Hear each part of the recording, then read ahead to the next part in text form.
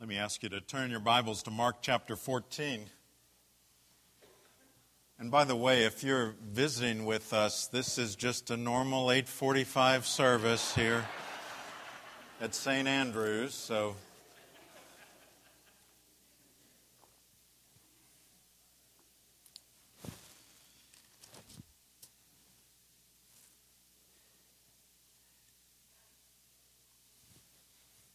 in Mark 14, we're going to do something a little bit different and split up the scripture reading, or read two sections from Mark 14.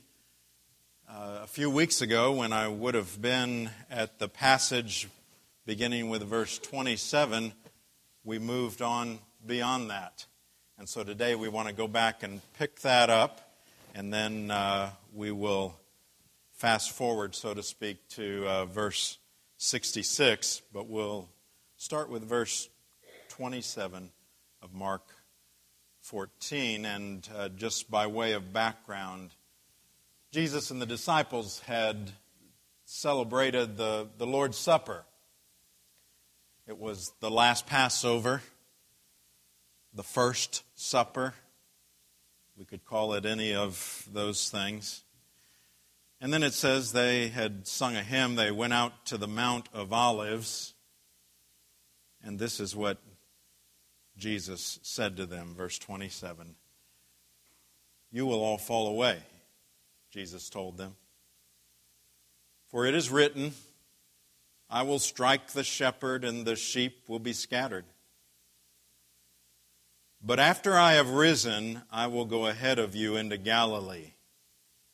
Peter declared, "Even if all fall away, I will not."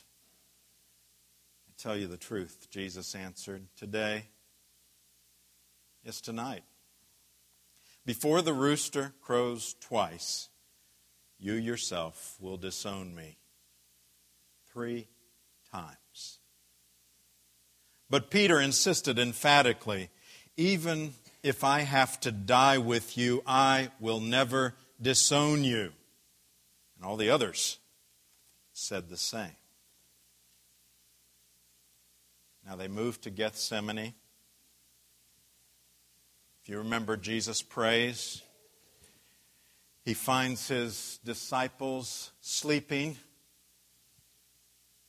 3 times he goes back. And even though he had told them to stay alert, he finds them sleeping. And then Jesus goes back each time in prayer to the Father. He asks the Father, in essence, is there another way? And when he got his answer, no, this is the way, Jesus went back to his disciples again, finding them asleep for the 3rd time, and said, "Okay, it's time. Here comes my betrayer. Let's go." And Jesus, who is in control of this entire situation, goes to his betrayer. He's betrayed with a kiss. Jesus is arrested. He has an illegal trial before the Sanhedrin. And that trial is still going on when we read in verse 66. While Peter was below in the courtyard, one of the servant girls of the high priest came by. When she saw Peter warming himself, she looked closely at him. "You also were with the Nazarene, Jesus," she said. But he denied it. "I don't know or understand what you're talking about," he said, and went out into the entryway.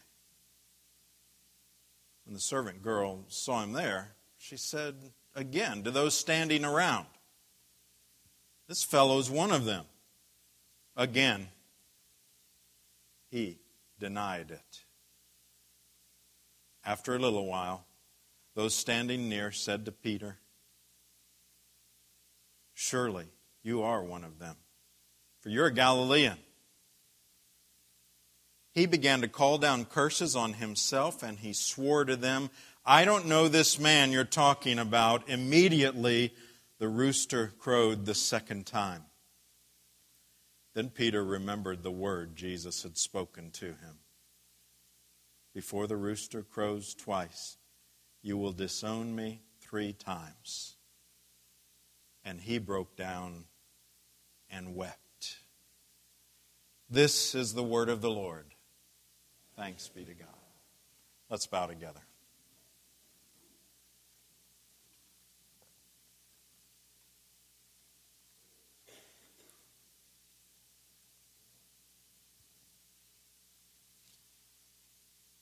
Lord, we thank you for the beginning of our time of worship today, for the beautiful music that we enjoy here every single week. And Lord, we recognize, though, that would just be sound, it would just be noise, if you, the Creator, had not organized it, made it into something beautiful. And Father, our lives are that. They would just be noise if you yourself didn't come and make that into something beautiful. So today, Lord, as we come and we see another who failed so badly, will you teach us from your word? You saw fit to preserve that account of that failure, but you preserved it for us. We thank you for that. But we want to learn not just of Peter, we want to learn of you today. And so we pray this in Jesus' precious name. Amen. Now we're going to look at this betrayal. But I want to note one thing as we enter into this. The Gospel of Mark was written under the authority of Peter. That's important for us to remember here. And if for no other reason, I am convinced that the very fact that the Scripture doesn't gloss over the flaws of the followers of Jesus and really tells it like it was, that speaks to the veracity, to the truth of the Scripture itself.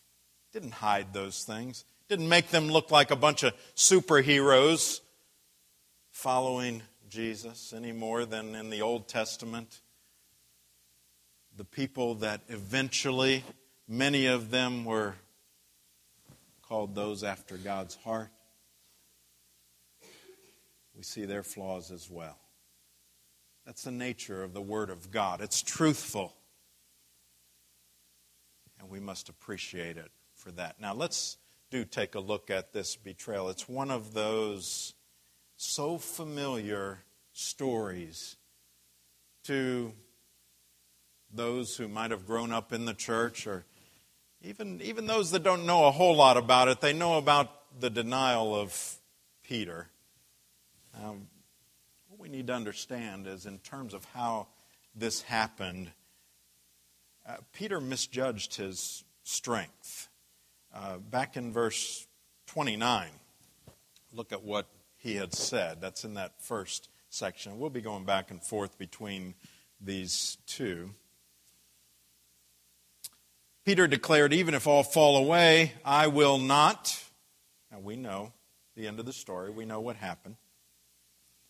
Tell you the truth, Jesus answered, today, yes, tonight, before the rooster crows twice, you yourself will disown me 3 times.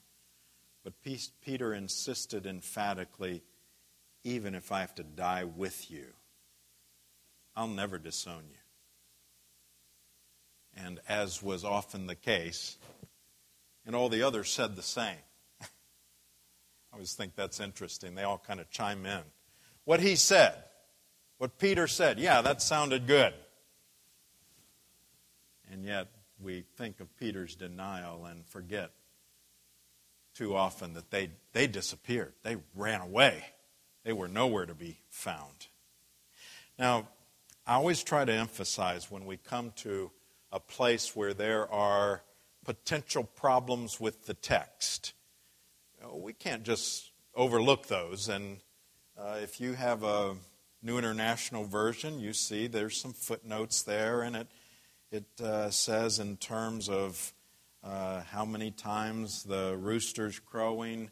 Every time it says twice, it says some early manuscripts do not have twice, which implies that some of the manuscripts just said after the rooster crows. There's potentially a problem there. And here's the problem. The other three Gospels that all record this, they just say the rooster crows. It doesn't say that after the rooster crows twice, you will deny me 3 times. It just says after the rooster crows, you will deny me 3 times. Now, here's the thing, especially for you students. If any of you students go to especially a secular university, you take a class on religion, this is the kind of thing that many professors love to hone in on. And they will say, look, let's just stipulate the fact that the Bible contradicts itself. And this is a good example of a place where the Bible contradicts itself. One place it says the rooster crows, or 3 places it says that. The other place it says the rooster crows twice. Now, for one thing, there are a number of manuscripts, and the footnote, I think, virtually explains it. It says that some of the early ones don't have anything about how many times the rooster crows. There's been lots of studies of this. In fact, I went back to my different commentaries on Bible difficulties and things like that. There's all kinds of explanations about this. I think you can explain it with the manuscripts. But I think the other thing that at least makes sense to me is that we just have different perspectives being recorded here of what took place. In other words, if one says after the rooster crows, and the other says he crowed twice, well, he had to crow before he could crow twice. And the fact that he crowed doesn't exclude the idea that he crowed twice. He might have crowed 3 times or whatever. It's just saying that that took place. It would be, for instance, because we all have different perspectives, let's say you left the service today and someone said, and this would not be an unusual question, suppose someone said, well, what did Pastor Ralph do in the service today? I mean, I'm sure you guys talk about that after a service. And some people would say, well, Pastor Ralph did the announcements. And someone else might say, if you ask them separately, well, Pastor Ralph did the announcements and the invocation. Now, are both true? Absolutely. Both are true. They're just different perspectives of the same thing taking place. And that's what we see here. There are other places, by the way, that are harder to explain than that. And at some points, we have to say, yes, we just need to take it by faith that all of Scripture is true. But at this point, there should be no problem with the conflict. Now let's get back to the point here, though. And by the way, that's how we need to deal with them, just right up front. Don't ever avoid them or say, well, don't ask those questions, Because then it looks like that there is some problem there, or that we can't handle if questions are asked of us. Now let's get back to the point, though. Peter, and I'm convinced that he is sincere here. Peter blurts out some dumb things, but he is sincere. He's convinced that he would never disown Jesus. He really believed it, but he misjudged his own strength and his own weakness. I heard a tape some years back. That's why I say a tape. It was a cassette tape of a pastor-author who had fallen into sin. And this was some time after he had fallen into sin, and he was speaking at a men's retreat. He talked about his fall into immorality, and he said this. He said, "You know what? Here's the thing. If you had asked me a year ago, what area are you most susceptible? Where would you fall if ever you would fall?" He said, "I don't know." I would have said something like this. "I'm not sure what area I would fall in, but the area I wouldn't would be in the area of relationships." And he said, "That's exactly the area that I fell in, to immorality." His point, an unguarded strength is a weakness. We've got to remember that. An unguarded strength is a weakness. And that's what we have here with Peter. I would never. An unguarded strength became his weakness. Paul put it this way. 1 Corinthians 10:12. So if you think you are standing firm, be careful that you don't fall. What area do you think you've got it covered? Don't ever presume there is such an area. Because if you quit guarding it because you think it's a strength, that is most likely where you will be attacked. That was Peter's problem here. An area he thought he was strong. Sadly, that's where Satan attacked. Now, here's the scary thing about this, to me at least. How much pressure did it take? This was an area of strength, he thought. How much pressure did it take? A little servant girl. That was it. A little servant girl said, "Wait a minute, weren't you with him?" That was the first denial. Then she appealed to some around. "I think he was with him." Second denial. Boom, boom. And then others accused him. "You must have been with him. You were a Galilean." Curses out of that mouth that said, I would even die with you before I would deny you. That's how much pressure it took. We may be closer than we think to a fall, especially if there's an area we think we're strong. Now, what actually happened here? I think Peter's self-love won out.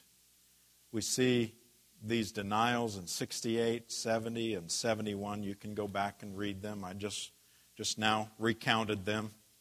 The servant girl confronts him. But let's break it down. Let's call it what it is. Peter felt threatened.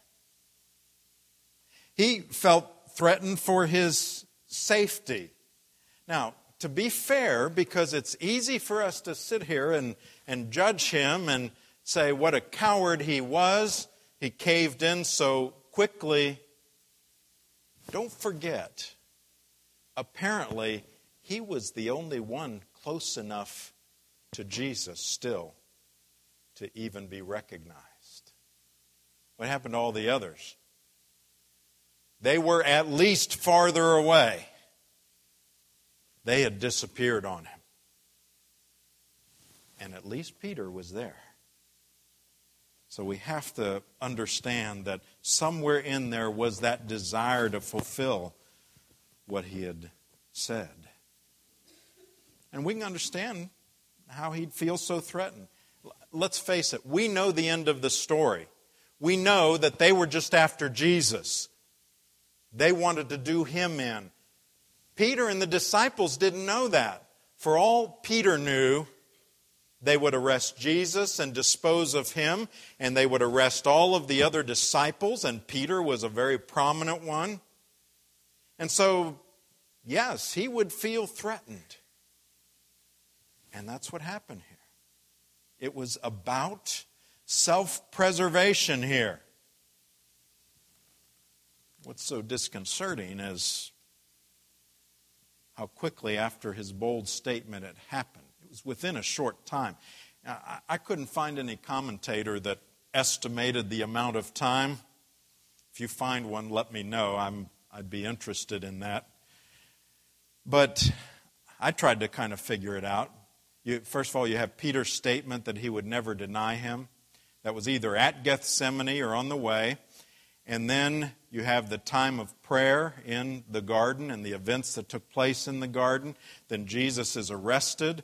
He's whisked off to his trial before the Sanhedrin. And then this event took place during that trial. I would guess that we're talking perhaps less than 2 hours. A couple hours later, after his bold statement when he was first denying Jesus. His self-preservation, his self-love won out. Now, let's be clear about this. When I say this self-love, I am convinced that Peter still loved Jesus at those moments. He just loved himself more. But that's the nature of sin. The believer doesn't sin because he hates Jesus. And if quizzed in the middle of sin, he'd say, yes, I do love Jesus. But what happens is there is something that comes in, an idol or a lust or an appetite or a temptation that comes in, or yourself, like in Peter's case. And for that time, for that moment, you love that more. It's not that you quit loving Jesus, but you love that more. And that's what sin is. When we choose to love something more than we love Christ at that moment or in that season of our life. Now, how did Peter come to grips with his sin? If you have the outline, I have Peter meets Jesus. Verse 72. Immediately the rooster crowed the second time. Then Peter remembered the word Jesus had spoken to him. Before the rooster crows twice, you will disown me 3 times. And he broke down and wept.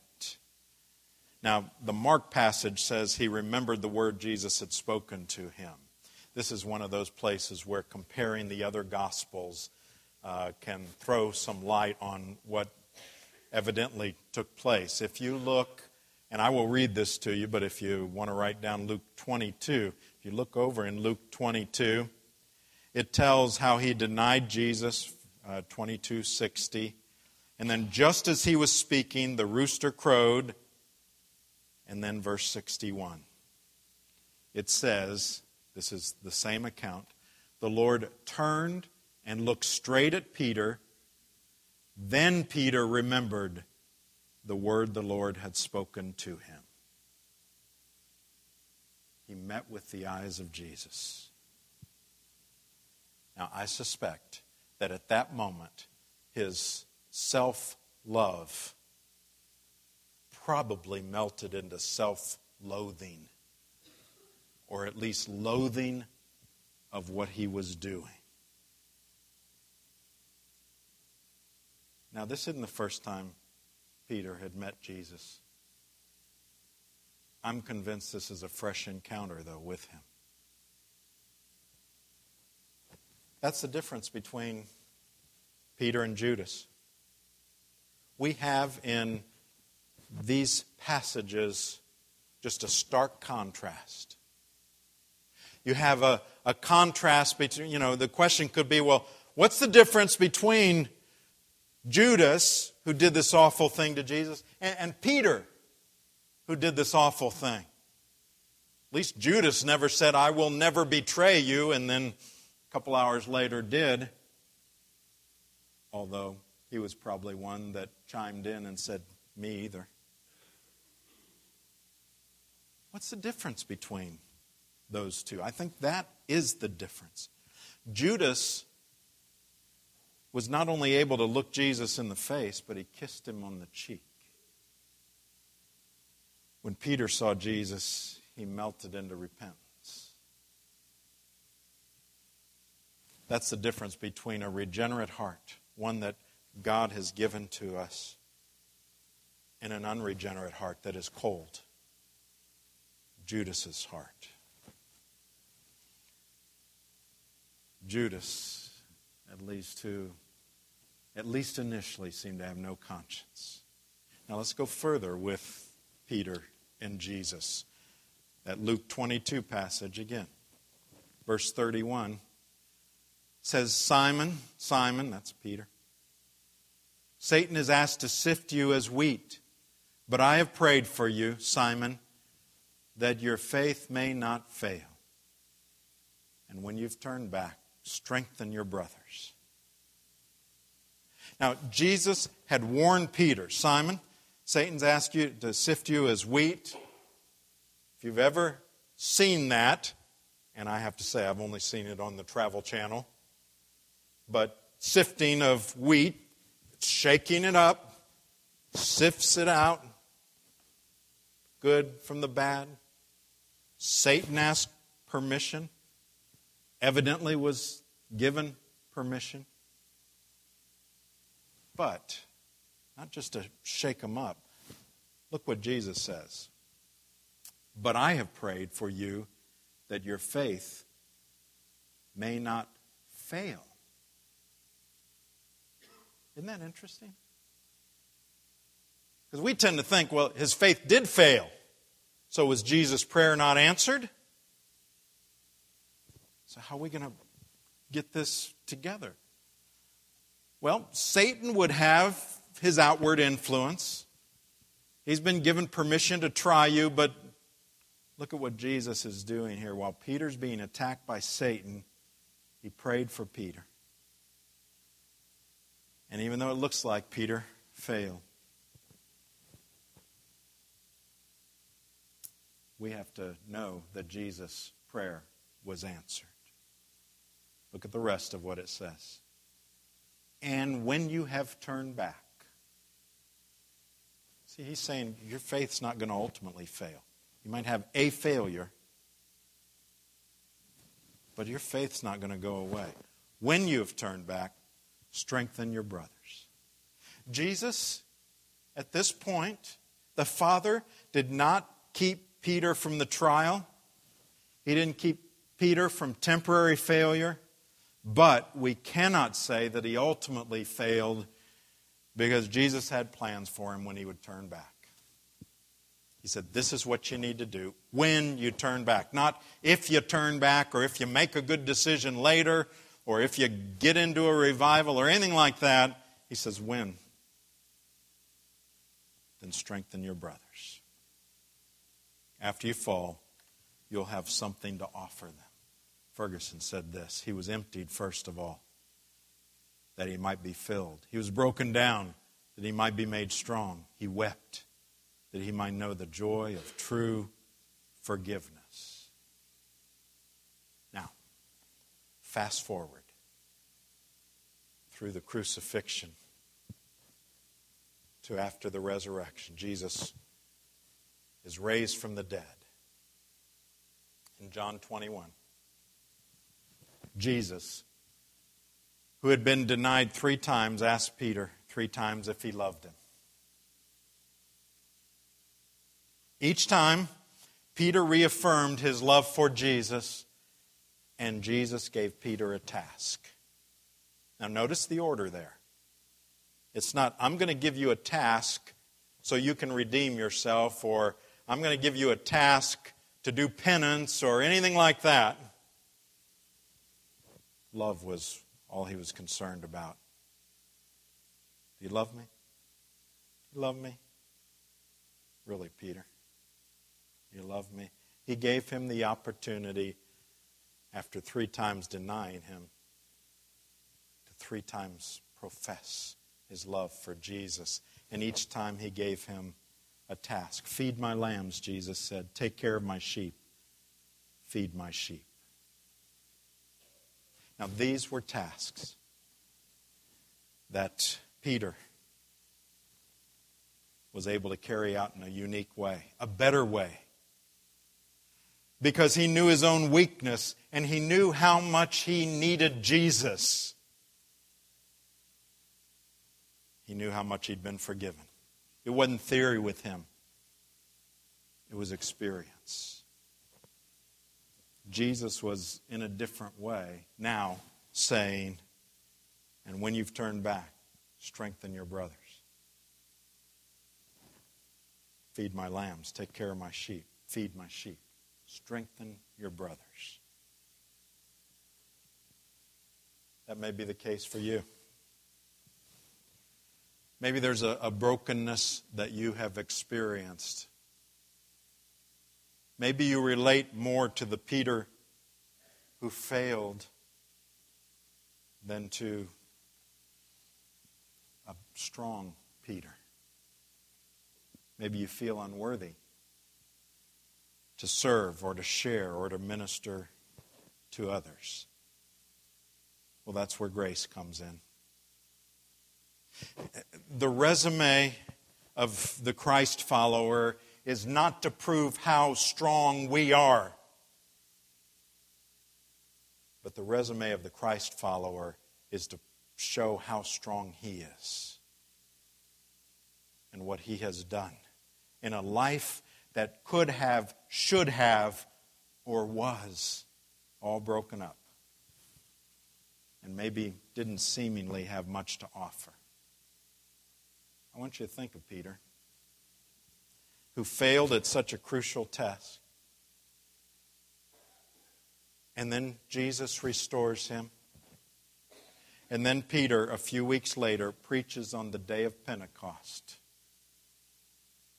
You know what happened there? 3,000 or so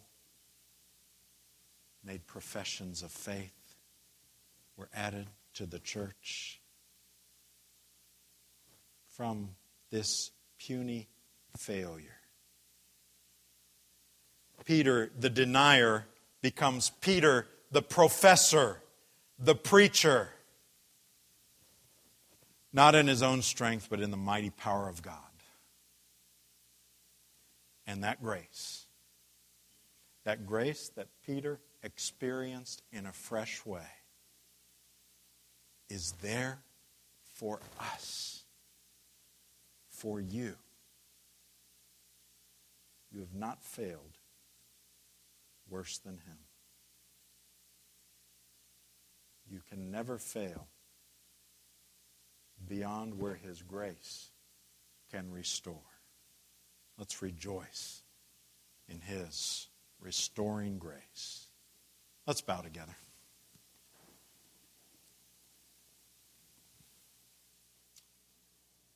Thank you, Lord. that you saw fit to record this account of Peter, who we can so easily relate to, at least his failure part. But thank you for that your grace is a grace that restores broken people, that makes us useful. It doesn't show anything about us. It shows how deep your love is, how truly amazing your grace is. We give you all praise in Jesus' name. Amen.